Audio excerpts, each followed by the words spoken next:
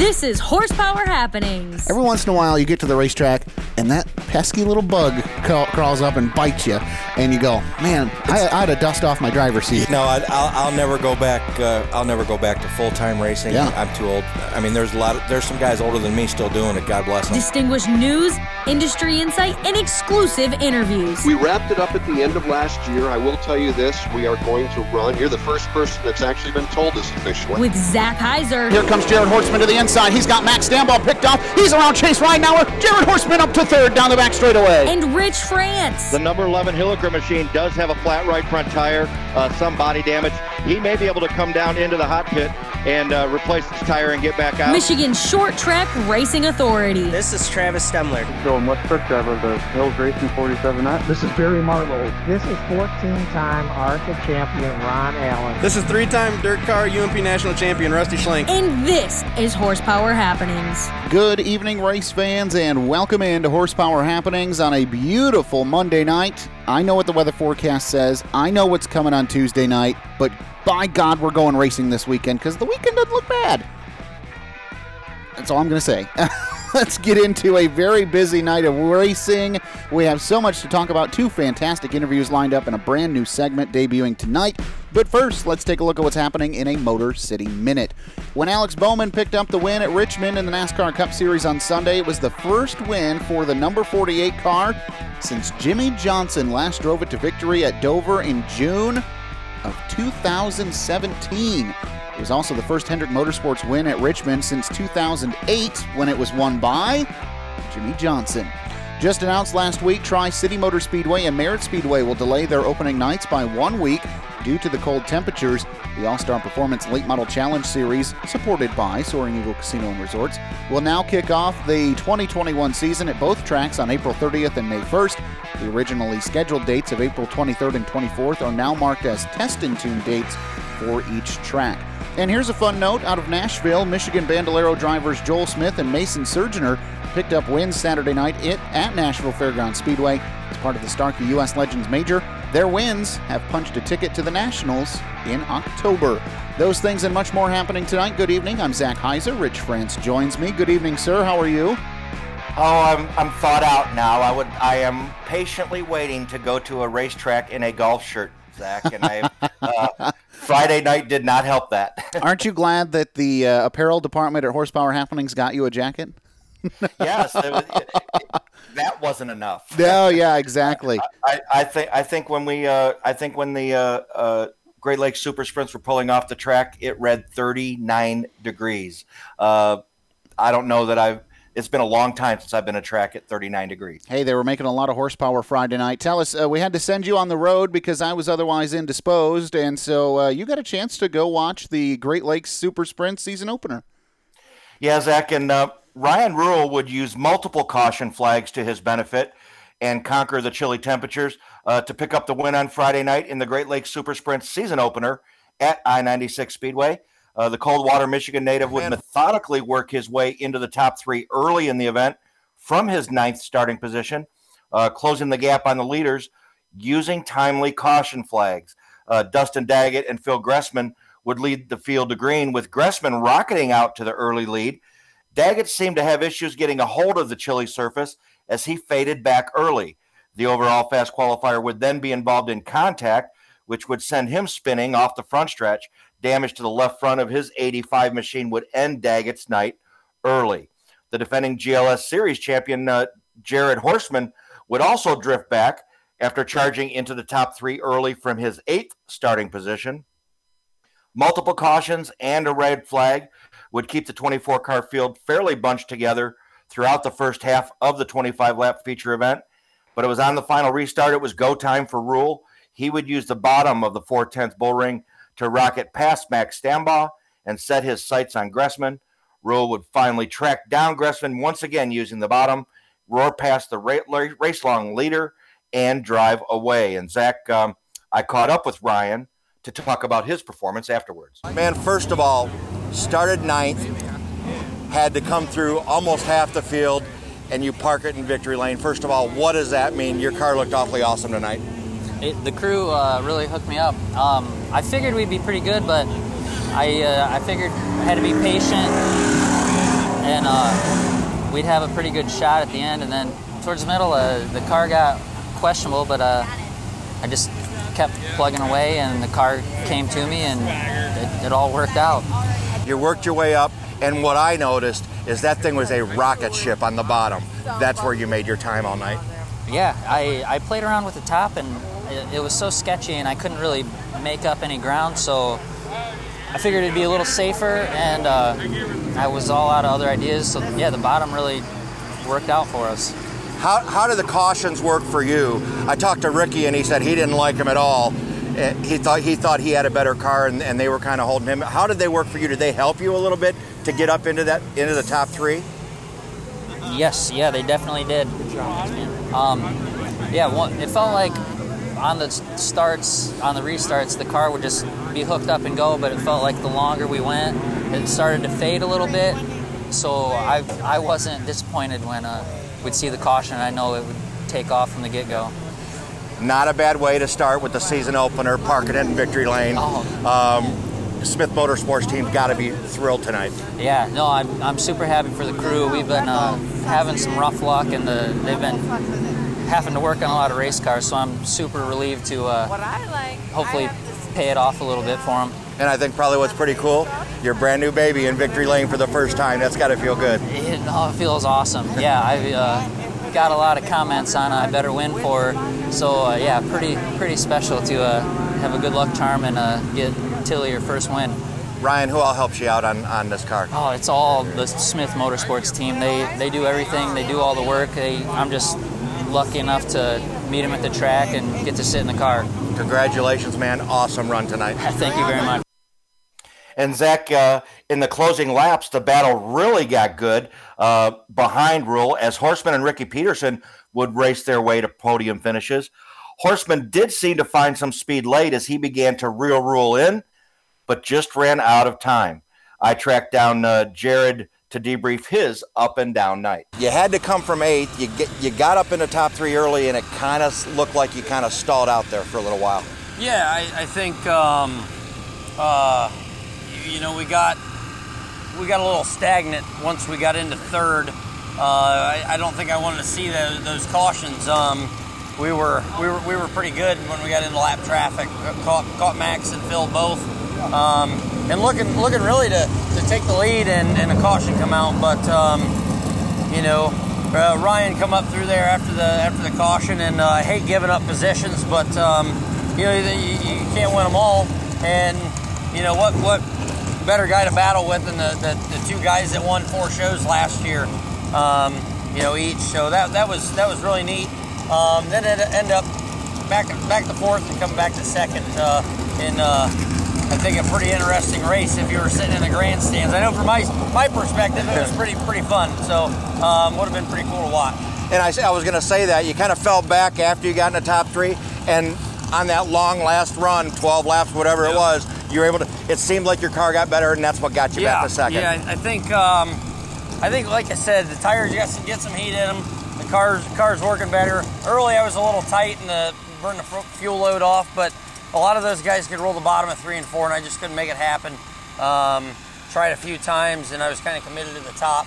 And then late really it started working for me, and rolled the bottom of 1 and 2, and kept the car planted, and made our way back into the top into 2nd, but maybe a lap or 2 a little short. Yep. Not a bad night though. First night out with the Great Lakes Super Sprint, season opener, chilly night. Everybody knows it was awfully cold here at I-96 tonight, but not a bad way to start out the season. No, definitely. We got a long off season, and the way COVID kind of screwed up the year last year.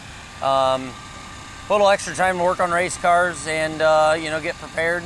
So we don't travel to Florida. We don't do a whole lot before season locally starts. So to pull it out of the box for the top 3 podium finish, I'll take it. Not a bad way to defend your championship. Thank you. And Zach, normally you would think that any driver that would make the podium following a feature event would be in pretty good spirits. That was not the case with Ricky Peterson, and I caught up with Ricky to get his thoughts. What a night. It just seemed like none of you guys could really get in the flow with all those cautions. Yeah, that's part of the race. Everybody has to deal with them. We were definitely better on the green flag runs, but that's part of it. I'm sure some people were happy to see them, and there's people like us that didn't want to see them, so it's just part of racing. Kind of worked out in the end for you.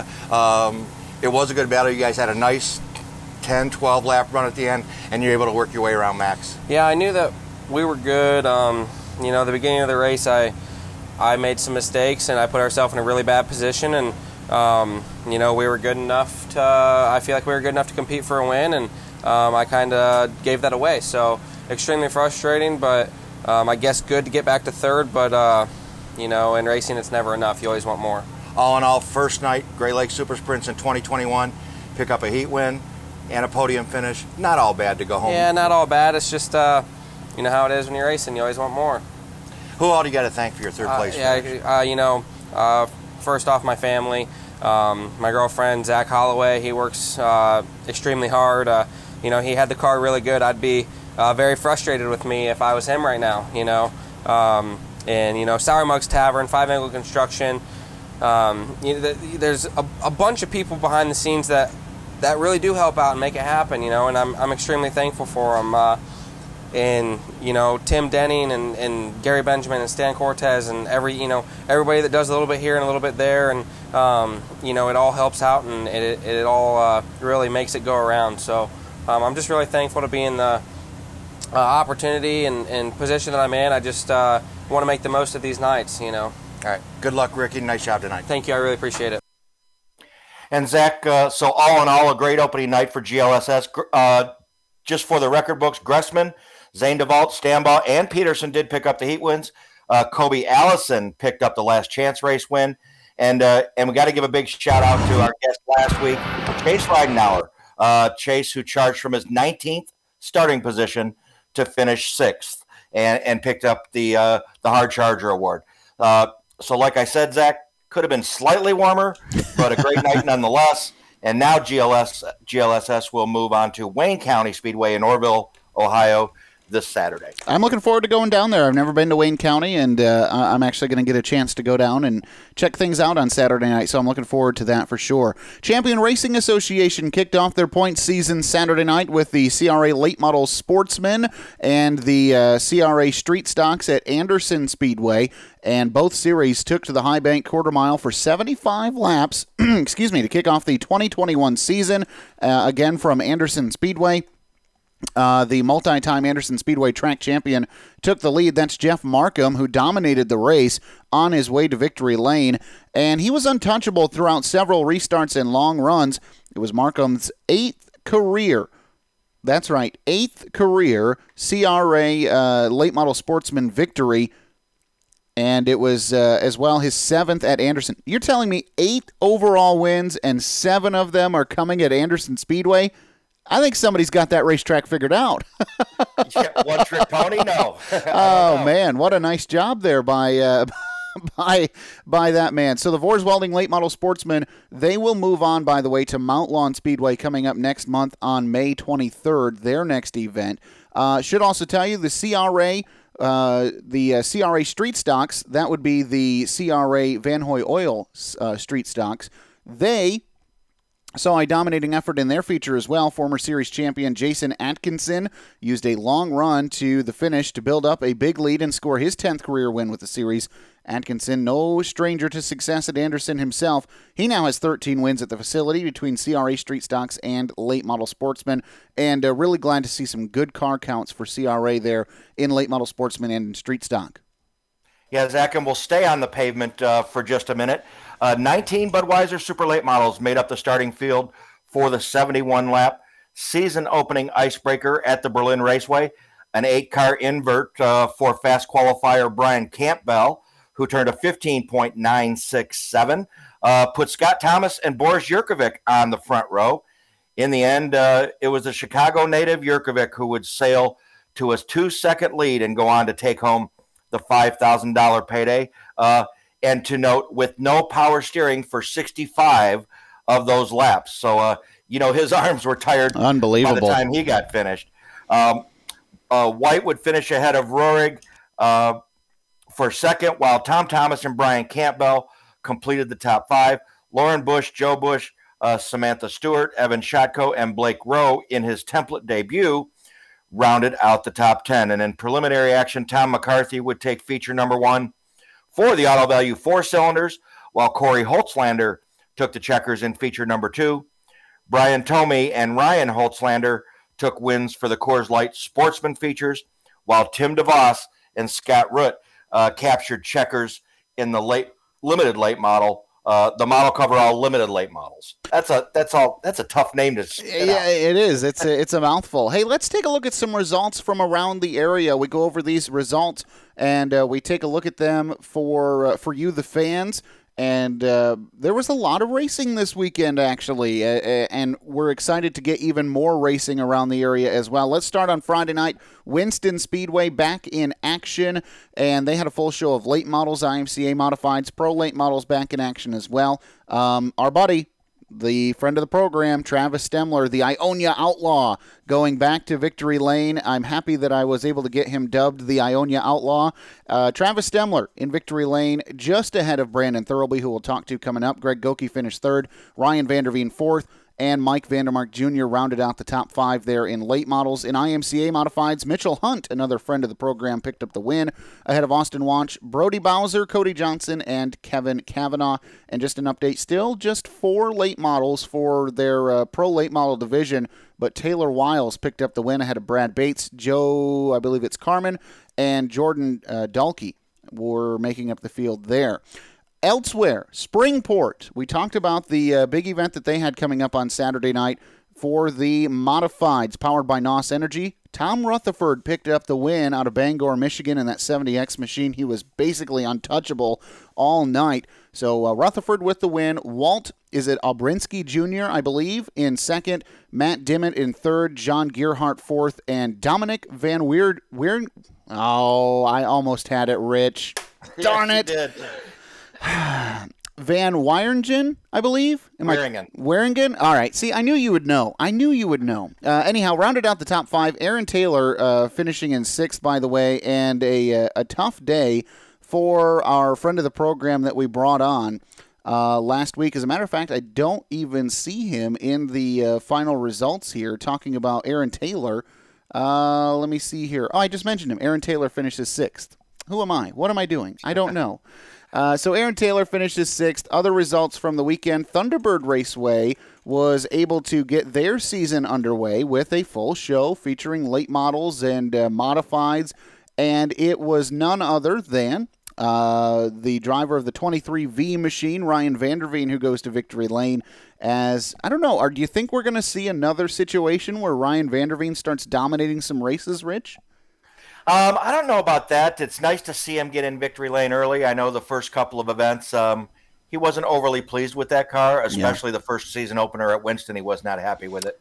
But they must have took that thing back to the shop and found something, because he was awfully strong down there at Thunderbird. Yeah, he dominated that race, started on the pin and went to Victory Lane. Andy Sprague finished 2nd. Mike Vandermark coming from 9th to finish 3rd. Greg Goki 4th. How about Rich Neeser from 11th up to 5th?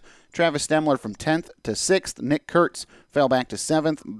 Brandon Thurlby 8th. 9th belonged to Dan Wallace, and Logan Nickerson rounded out the top 10. 4 results over the weekend. That's a little bit of a highlight of what we've got.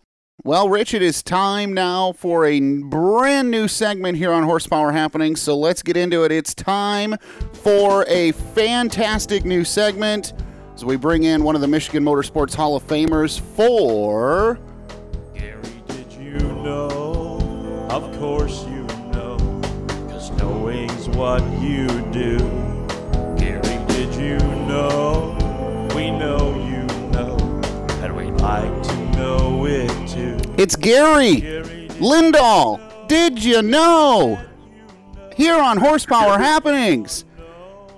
Oh, come on, give it to me. It's good to be back, man. I mean, I guess I should give you a little bit of that. It's my favorite time of the night. Yes, sir. Fantastic. I should do that. Rich, I know that, Rich, you were really happy about getting this to happen.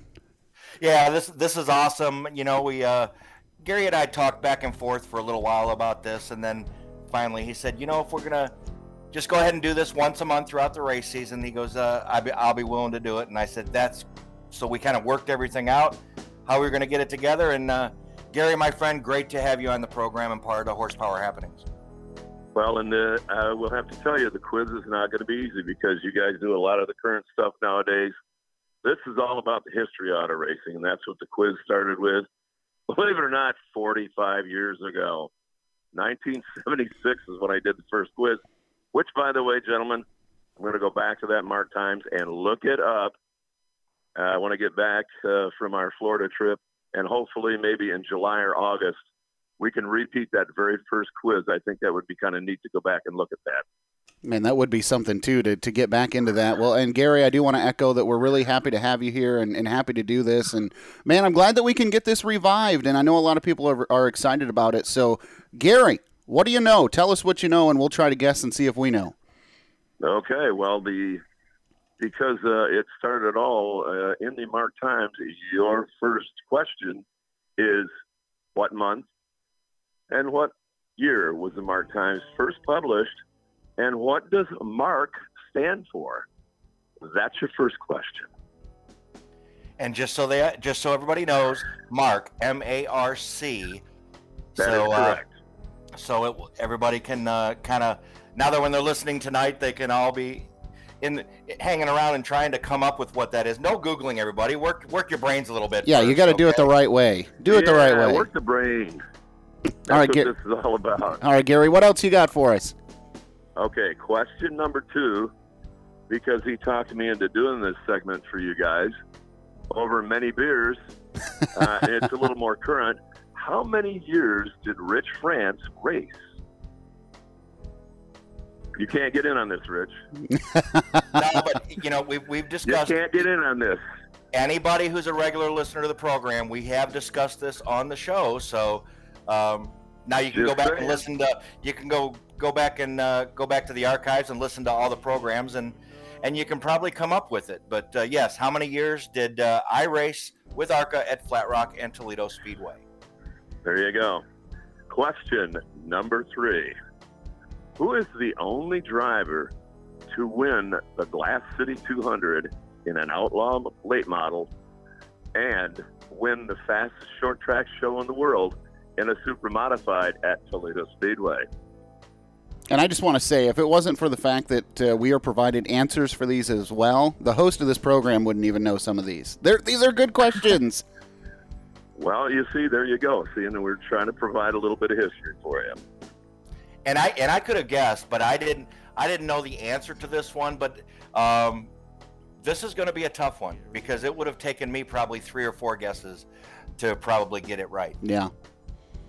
And there's some good choices in there too. Now this next one, Gary, I would have totally not had, and I still wouldn't have it if I didn't know. But go ahead and give us the 4th one. Well, I'll tell you the reason I put this in there because, believe it or not, I was actually at that race. Okay. So the final question, number 4, is... So this is like a Ben-Hur thing, or what? It is pretty much like a Ben-Hur thing. What future superstar driver was a rookie in the 1958 Indianapolis 500 that Gary Lindahl attended? All right, there you go. You have your questions. That is fantastic. I know I wasn't alive then, so. Well, when I said 45 years, probably a lot of your listeners weren't born yet either, so. Well, it's fantastic. I get the whole thing, but anyway, it's fun to be back doing this again, and I hope everybody enjoys this segment because it's all about history. There's not going to be anything easy about it, and if you got to Google it, well, what the heck? But you can think about it. But I'm sure maybe there's some listeners out there that kind of in the age group that I'm in now that would remember some of these.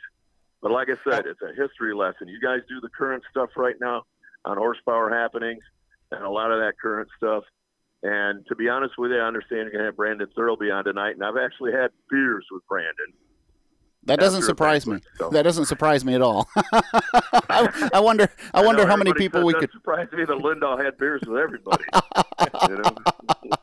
Well, Gary, man, I appreciate it. And again, for you listening tonight or whenever you're listening, find the post on the Horsepower Happenings Facebook page and drop your answers in that post. And if you've got them right, you'll be entered into a chance to win some great prizes. And Gary, we'll look forward to hearing from you in about a month or so, and then we'll announce these answers next week right here on the show.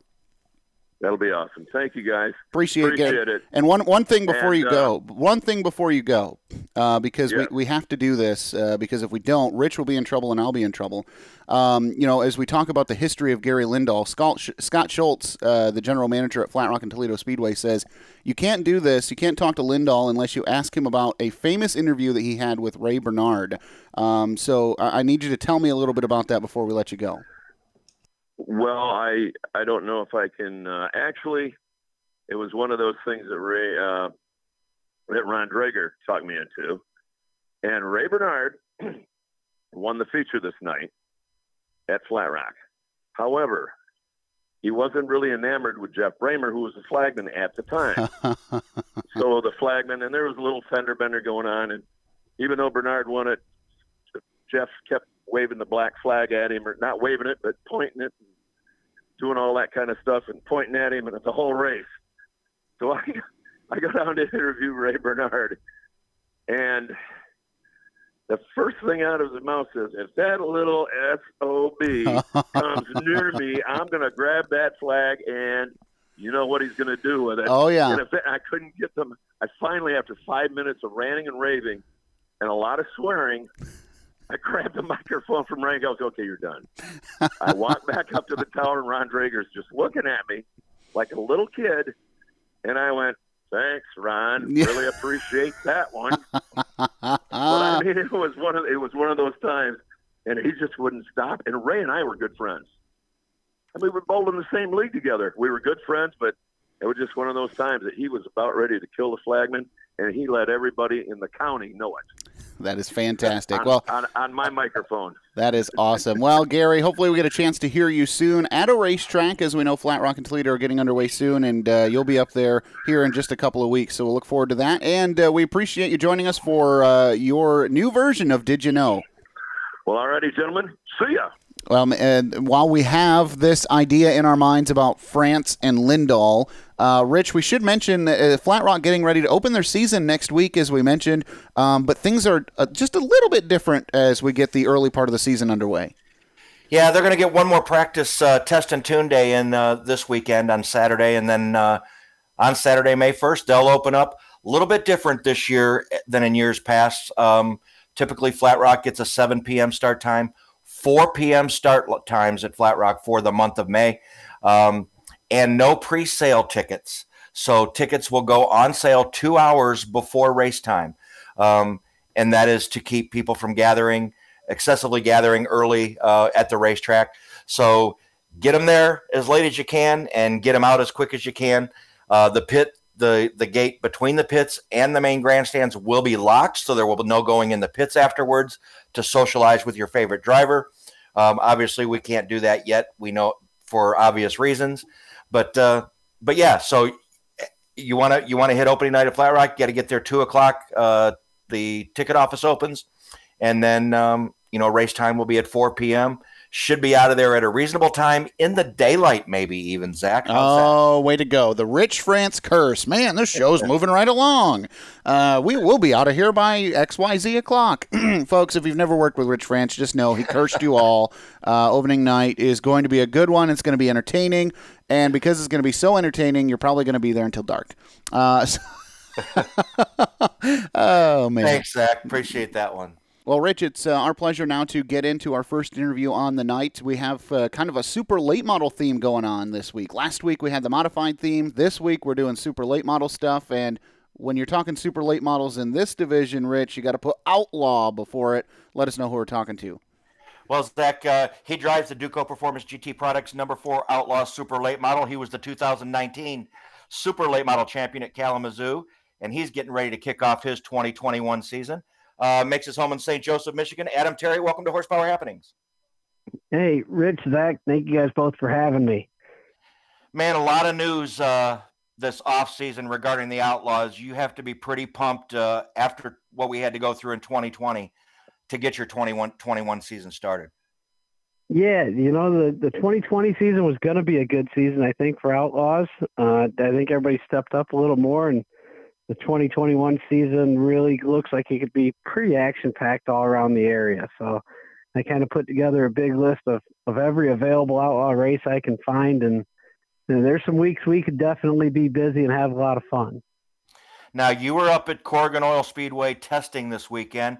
Obviously, Tom and Tracy Hernley taking over the reins up there, and one of the first things they do is get Outlaws back there at Corrigan Oil, and not just for a couple specials, 8 big races for the Unleashed NorthsideTowing.net Big 8 Super Late Model Series.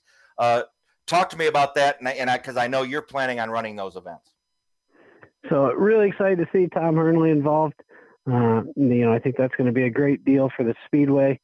I personally haven't ever run Spartan, so I'm excited to get to go to a new track and get some laps in. Was there back in the mid-'90s, watched my brother run modified some, and so Sunday was actually my first trip to the track in probably 20 years or more. So excited to get over there. Fun little place. I enjoyed my practice, learned quite a bit, and looking forward to seeing how many of those races that we're able to get over there and take part in. Well, so let's dive into that a little bit. I mean, your experience in Outlaw cars is pretty good. Obviously, I think a lot of folks know you from Kalamazoo, a tight little bull ring. What did you learn? What were you able to compare? How do you think you're going to fare there at Corrigan Oil? It's a tough track. I think it's pretty technical. I felt I was missing in a couple little areas. Glad I got to go over and practice and pick up on some things, think about for the next week here till we get back. See if we can get some improvements in the car too. Compared to Kalamazoo, it's a different animal, I can tell. It's got some similarities to New Paris and a little bit South Bend, just on the smaller side of things. I think it's going to be a good group. The guys coming over, sounds like it's a good group of late models showing up for this first one. So, what are your thoughts about the reinvestment for Corrigan Oil in Outlaw cars? I mean, we've talked about, as Rich alluded to, we've talked about this division a lot and kind of the wave that it's on, and it does feel like we're riding that wave back toward the top for Outlaw cars right now. There's a lot of attention around that division this year. There's a lot of attention in that division. I think, there's track owners, there's former racers back involved with series and organizations who have a heart into Outlaws, myself included. I've been around the template racing. I've been around, big car racing. The Outlaws hold a special place to me. They're cool. They're fun.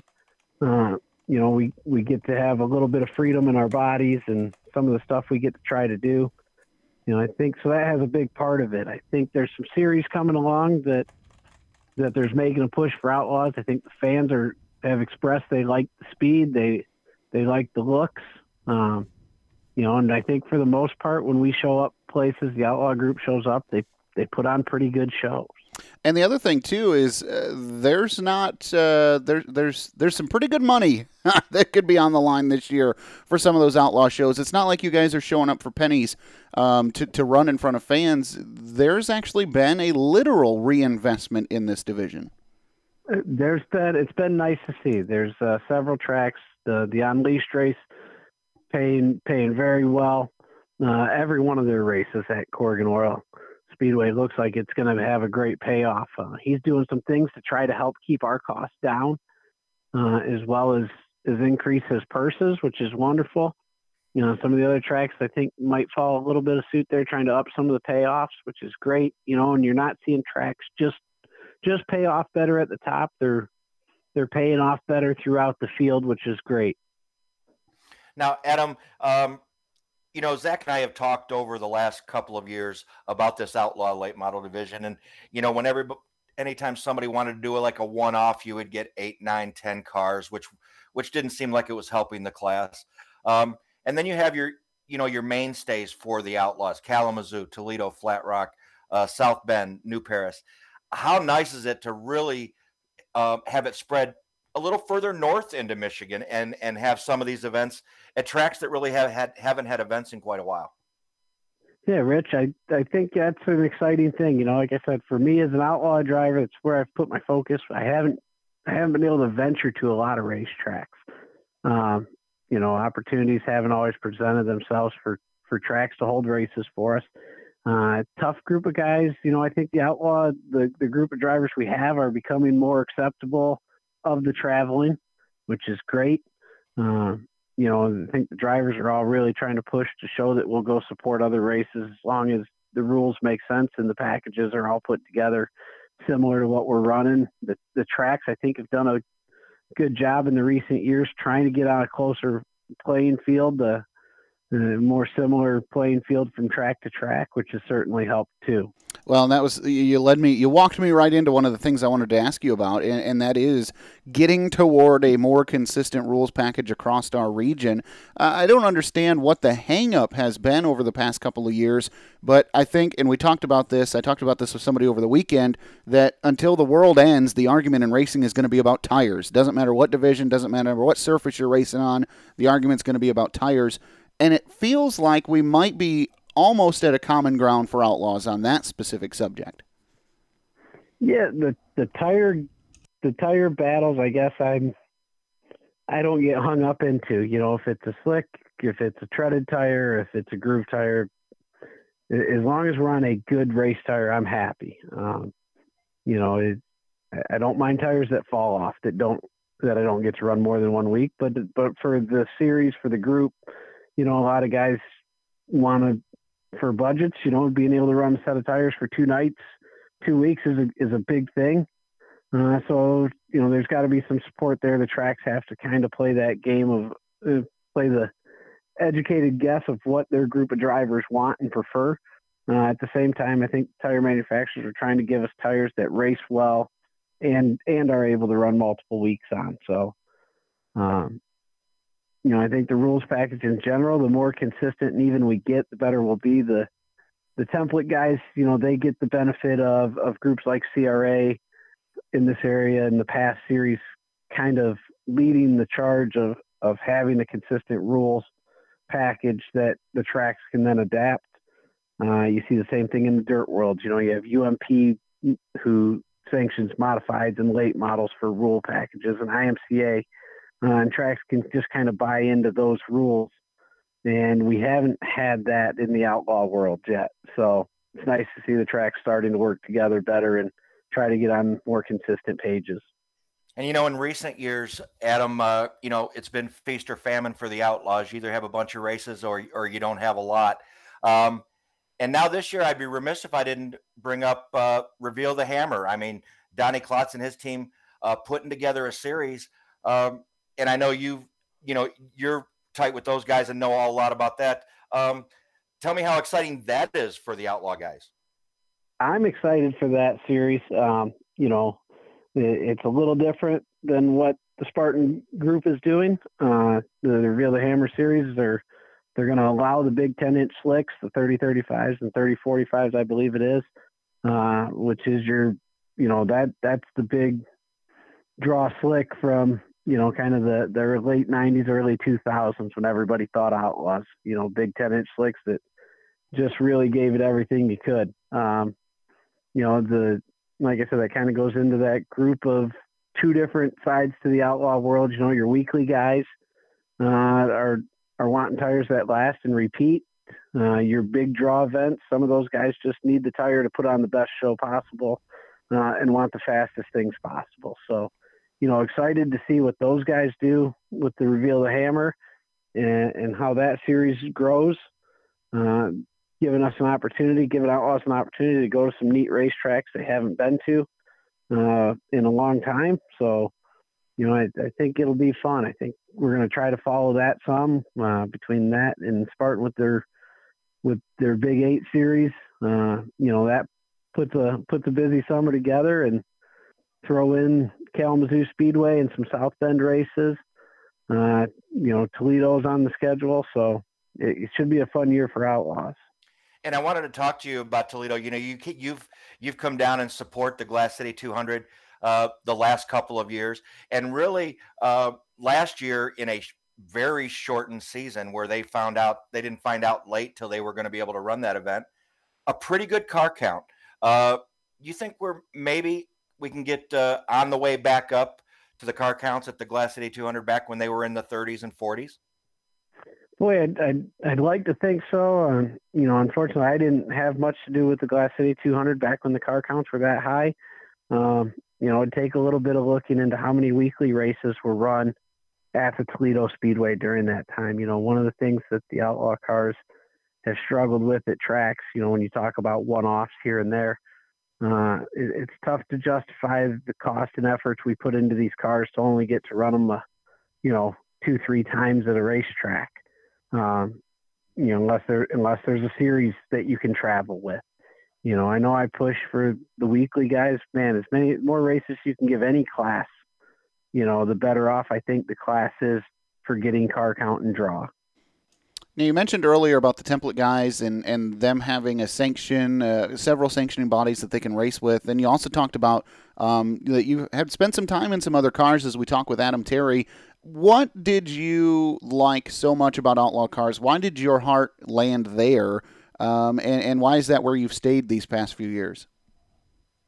Part of it for me is that's what my brother raced in the mid-'90s. My dad owned several cars throughout the mid-'90s or mid to late '90s, and then when we transferred over to the template stuff with my brother, that was more traveling.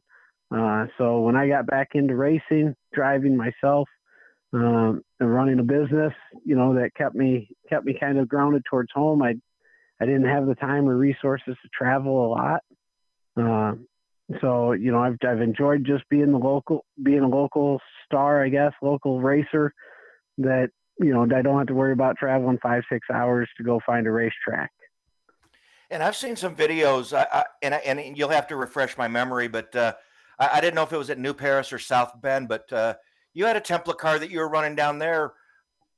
I don't know if it was last year, but 2019 as well. Didn't you? We've had a template car at Kalamazoo before. Now, myself, I haven't been in a template car in several years. We've got a sportsman car we're working on getting finished up. So, we've got guys out there that we help that are in those cars and in those classes. But myself, it's been several years since I've been in a template car. Probably the last place I raced a template car outside of Kalamazoo would have been Plymouth Speedway. Now, you mentioned other guys that you help, and you also mentioned running a business. Tell me a little bit about what it is that you do. Duco Performance is one of your little childs, if we'll call that, as far as the business end of things. Tell me what you've got going on. So Duco Performance, that is a series of products that we developed and offer for race cars. It's my manufacturing shop at GT Products builds parts for a lot of people in the racing industry and outside the racing industry.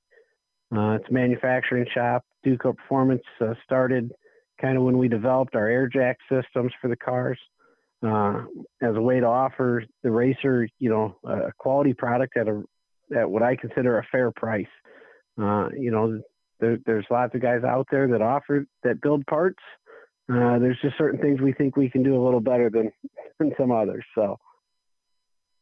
Well, and this is a great thing too, and I want folks to be able to check this out. DucoPerformance.com is a good place to go, and Adam, you got some really cool stuff going on there right now. The air jacks thing, man, that stuff is pretty cool. That technology, I love seeing that. When all of a sudden, I remember the first time, Rich, I watched somebody take their air hose out of their trailer and plug it into their car, and I thought, what is going on here? And then, man, that thing was in the air. That's some pretty cool technology, Adam. Yeah, that was a fun project to develop. Some of it came out of the need for myself. I don't have a big crew of guys. A lot of races, it's my father, myself, and one crew guy going with us. So, the ability not to wear crew members out is a big thing for me, to keep my guys fresh. This is some racing to me is kind of like a golf league. Where I'm not going to go walk 18 holes. I'll take the cart if it's available. So I can make it a little easier. We will. Absolutely. Now I have to ask you, 20 months since a super late model race was held at Kalamazoo Speedway. You are still the defending champion. That's a pretty cool deal, isn't it? Yeah, I get to enjoy the defending track champion honors for, I guess, 2 years running, you could say. One-time track champion, 2 years of time. Hey, that sounds all right to me. Yeah. We're going to be back there this year. Certainly looking forward to the Intimidator there, see if we can back up and become a repeat winner on that. So now, what are your plans this year? Are you going to run for a championship anywhere? I mean, as we mentioned throughout this whole interview, there's a lot of choices for you this season. There's a lot of choices. I think that makes it a little tougher. I think early in the season, there's, most everything's spread out. There's not a lot of overlap between series or events. I give the tracks and the series a lot of credit for that, for not laying big races on top of each other throughout the year. I think as the season progresses, our plans may change a little bit. Right now, our focus will be Kalamazoo weekly on the Friday shows, as well as their big premier events, their Clash and the Intimidator. We're going to try to venture out with the Reveal the Hammer series to Berlin and potentially go to Anderson with those guys, and Owasso, I believe they're heading to. So head to a few of their races and just try to hit as many of the big ones as we can and kind of fill in the weekly stuff as available. Adam, if you hadn't won that championship in 2019, would your outlook be a little bit different to where, yes, I am definitely going to stay for every race at Kalamazoo, or does that kind of make it difficult for you because you already have one? No, I don't think it makes it difficult. Our goal when we go to the racetrack is to show up and win. I haven't. The points racing is a different beast. When you decide you're racing for the championship, you need to approach everything from qualifying to how you race, week in, week out differently. I like to show up and, we're there to win, regardless of what the race is and the event. Our goal is to show up and win. So, I don't know if the championship on 19 will have much impact on my decisions as the year goes on, as far as where we go race and what we do. But, just excited for the year and the choices that we do get to have this year. Well, Adam, it's been a pleasure to chat with you. Glad to finally get you on the show. And, man, good luck this season. We'll look for you Friday night at Corrigan Oil Speedway, formerly Spartan Speedway, up in Mason, Michigan. And we'll have to swing by and talk to you this weekend. That'd be great. Look forward to seeing you guys. Adam Terry drives the number 4 Duco Performance Outlaw Late Model. See him this season at pavement tracks where Outlaw Late Models can be found all season long. The Late Model Challenge Series is back Friday and Saturday, April 30th and May 1st. This season, $13,000 is on the line to become a Challenge Series champion. Will the Ionia Outlaw Travis Stembler become a repeat champion, or will someone else grab the prize? The All-Star Performance Late Model Challenge Series, supported by Soaring Eagle Casino and Resort, kicks off Friday, April 30th at Tri-City Motor Speedway for $5,000 to win before going to Merritt Speedway Saturday night for another chance at $5,000. Tickets are available at the gate with the green flag flying at 7:30 Friday night and 7 p.m. Saturday. The Late Model Challenge Series, the best in Michigan late model racing. Rich, continuing the super late model portion of our program, which has pretty much been the whole show. A lot of super late model racing going on around the region, and it includes a gentleman that we haven't talked to in a while, but we're excited to bring him back on. Yeah, now we're going to jump over to the dirt side, get off the pavement. He was a 2-time American Ethanol Late Model Tour champion. He drives the Thurlby Automotive Corrigan Race Fuels M14. And Zacky's had a pretty good start to 2020, all considering. Makes his home in Traverse City. Brendan Thurlby, welcome to Horsepower Happenings. Thanks for having me, guys.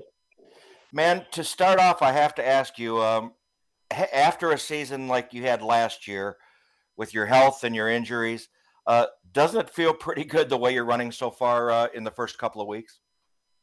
Yeah, it's the second place Friday was like a win, that's for sure. But no, it's like you said, I think I raced about a dozen times, and typically I'm on the track about 50. So, yeah, it's definitely good to get back in the swing of things. I was going to say, for those who don't remember, Brandon, real quick, what was that series of events that happened last year that sidelined you. I mean, it seemed like it was one thing after another.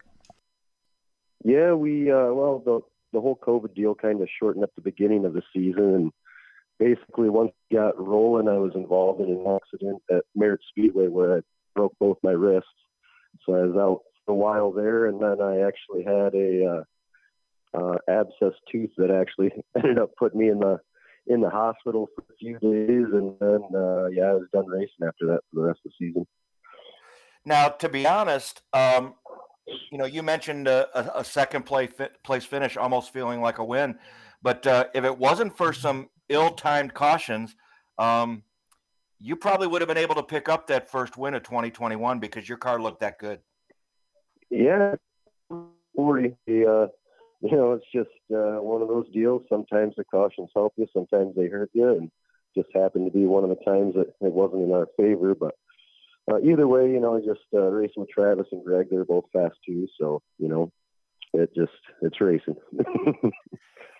And also, it's got to feel pretty good. You're performing pretty good at tracks that you don't normally run at every single week.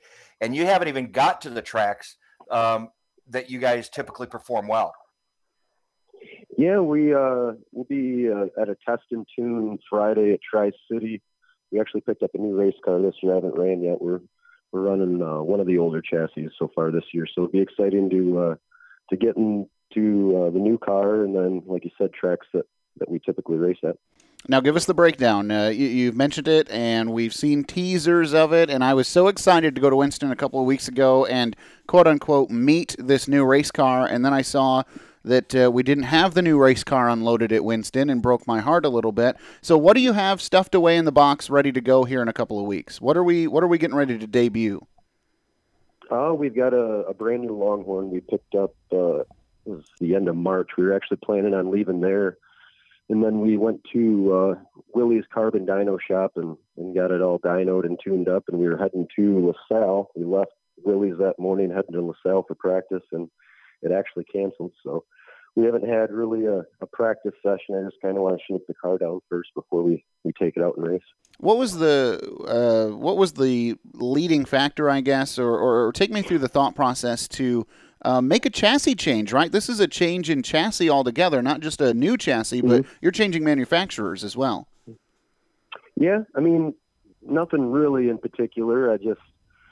One of those deals where, there's so many of those XR1s up here. I thought I'd try something different. We still have two of those, and there's no ill will towards Rocket. They've been great to us and still are, and there's no bad blood or anything like that. So it's just I guess a change of pace.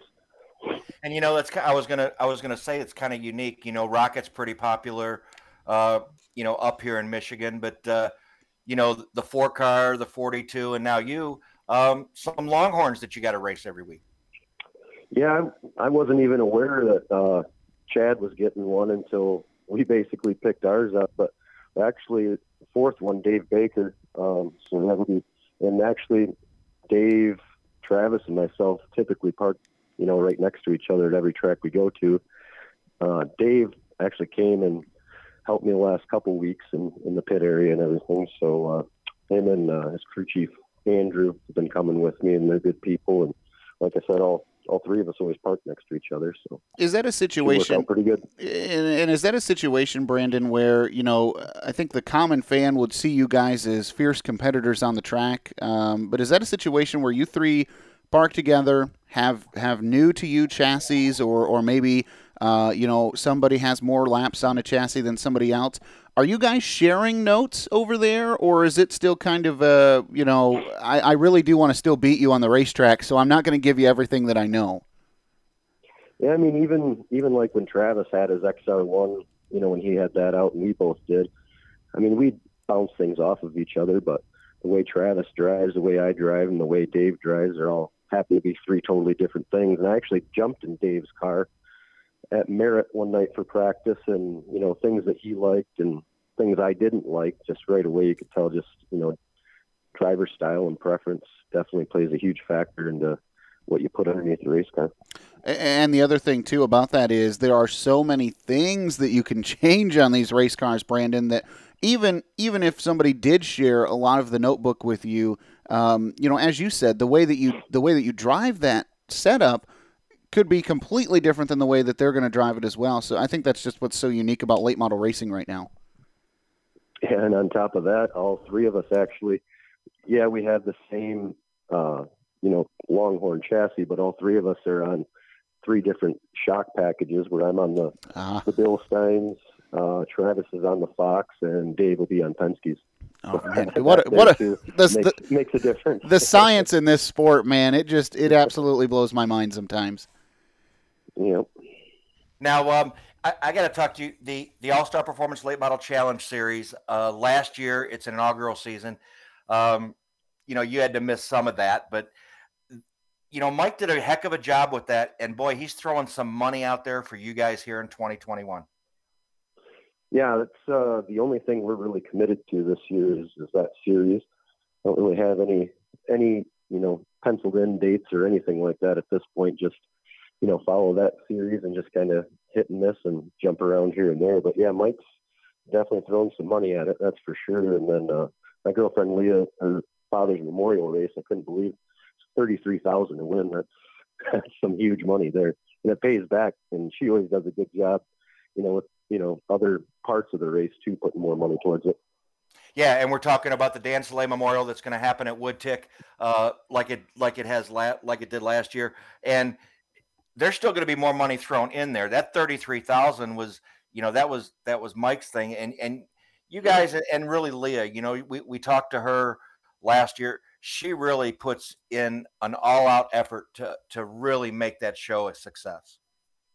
Yeah, like I've told other people, as much as she puts in, in one night, just her additions to the race, it'd be a decent purse alone for a night in late model racing in Michigan. So yeah, between what she does and what Mike's, put into everything, it's going to be another huge deal again this year.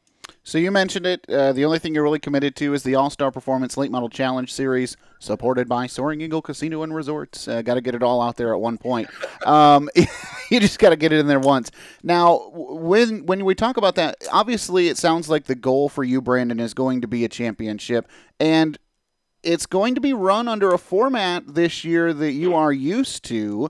How confident are you going into the season that you could possibly walk away with the championship? Yeah, you always got to have confidence, and I think like we spoke about before last year, between my boat racing and my car racing, ever since I was 12 years old, we've won a points championship, whether it be, ALMS or track championships or ethanol in the car racing, and then, national championships, high point championships, and then world championships in the boat racing. So last year was, just, circumstances, but no, it's definitely our goal every year. We try to narrow something down and go for the championship. So as we mentioned, and we talked about this, I believe, during last week's show, Mike has announced that he's going to adopt the old American Ethanol points system for that, which is different from the way that it was going to run last year with, How much did Brandon pay him to do that? And last year qualifying had so much weight to it, and that's where I was going, Brandon, is Are you happy? I mean, we assume that you'll be happy and excited about the change in format, or did you like the way it was? What are your thoughts? Well, I mean, I just, overall, I think it's better, this way. I wasn't the only one. I think everybody was kind of on the same page as far as how much it was weighted qualifying. But, me, I was actually kind of grinning a little bit because when we had the ethanol series, I believe I have the most fast times and track records out of everybody. So I was kind of grinning about it at first, but then we just, missed races and didn't really have the best season. But, overall, I think this point system is, more or less like a national touring series. It's like a Lucas Oil or World of Outlaws or even the UMP national points. So actually, I think it's 100% based off of the UMP national points, system. So, I think everybody's more used to it and just kind of more familiar with it. And whether it was right or wrong the way Mike did it, I mean, he changed it to, what the drivers thought would be better.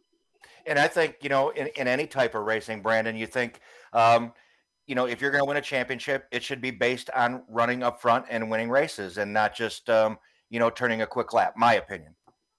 Yeah, I agree, and I think the top 10 or 12 drivers that he asked about, or not top 10 or 12, overall, but in the points, he kind of asked us all what we thought, and that's kind of the conclusion we came to. Well, Brandon, I know that we're going to get a chance to catch up with you in the pits this year as possibly some wins come your way. It sounds like we're going to see you a lot for top fives and podium interviews. But let me know who's on the side of that brand new race car that you've got. And, folks, when you look for that thing in a couple of weeks, remember you're looking for a white M14, which is something that, Brandon, I don't think we've ever seen you in a white-colored race car, have we? I've never had a white race car. So oh, my gosh. Yeah, we got a different car, and I decided we'd do something different. But now I just throw the automotive, and then all of the employees. I just can't thank all those guys and gals enough for all the hard work they do for us, and just all the support just like Monday, every single one of them asking how we're doing, and so it's just great. We've got a great group of guys and gals at all the stores, and I just can't thank all of them enough. And then we got FK Rod Ends, Corrigan Race Fuels, Liz Plater, 5-Star Realty, and we got Bill Steen shocks on the side of the car too. And you know what I think? My opinion is, I think they made a change on that race team, Zach. Brandon doesn't have to clean the car this year, so that's why they went with white. Yeah, one other one too. Willie's Carbon Dyno Shop. Big Will down there. He's a great guy, and he does good work.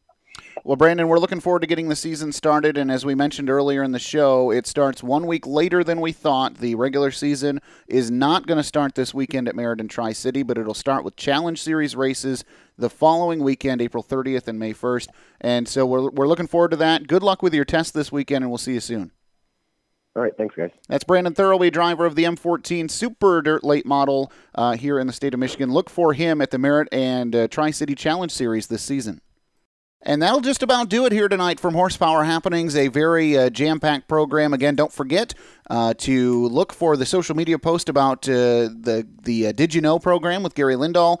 That will be on our Facebook page exclusively. So look for the post, submit your answers, be entered for a chance to win some fabulous prizes from some of our supporters of that as well. And, Rich, another busy weekend of racing is coming up this weekend. Yeah, Zach, and as we know, we'll hit it first this Friday night, Corrigan Oil Speedway opening night.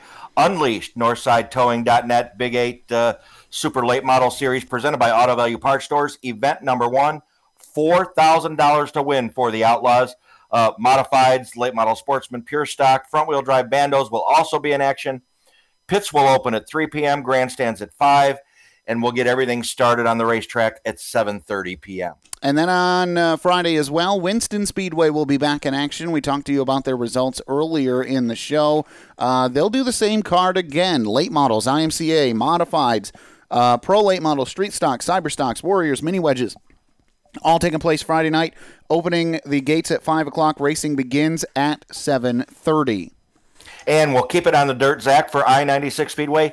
A non-wing challenge night. That means no sprint cars are going to be at I-96 Speedway, but late models, IMCA, modified, street stocks, cyber stocks, and mini wedges, all this Friday night at I-96 Speedway. And actually what that is that's the non-wing sprint car variety that's going to be there paired up with late models. So you'll get a chance to see both divisions in action in the same place.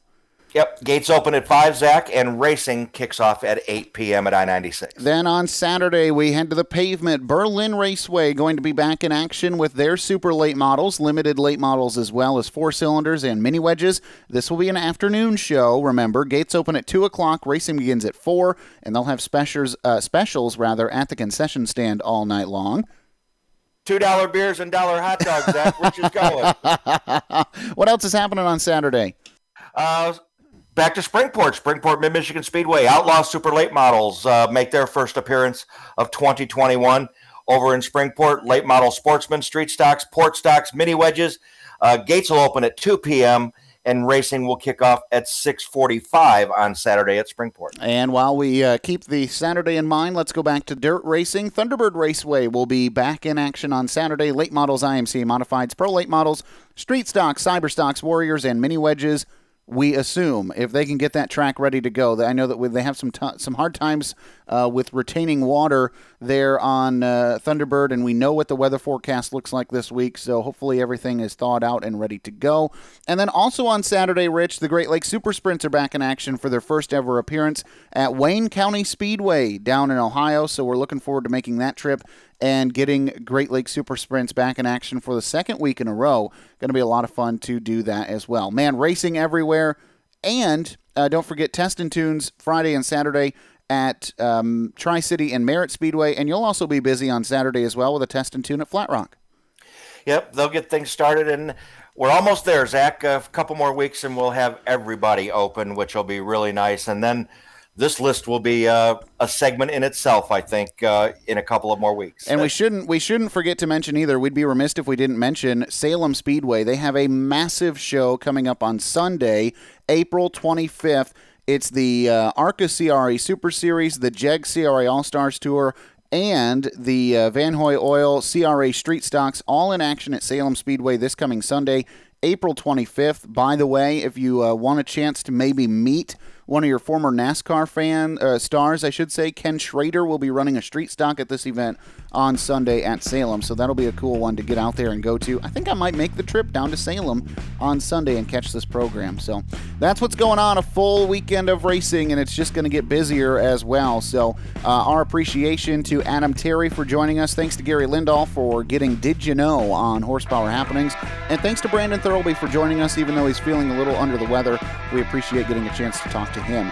For Scott Medlin, who pays the bills, for Rich France, my co-host, I'm Zach Heiser. Thanking you for tuning in to Horsepower Happenings. We'll talk same time, same place next week. And we'll see you Friday for the Big 8 Outlaw Late Model Show at Corrigan Oil Speedway on Friday, then Great Lakes Super Sprints on Saturday. Have a good week. You've been listening to Horsepower Happenings. Catch up on past episodes by logging on to horsepowerhappenings.com. And be sure to tune in next week to keep up on what's happening.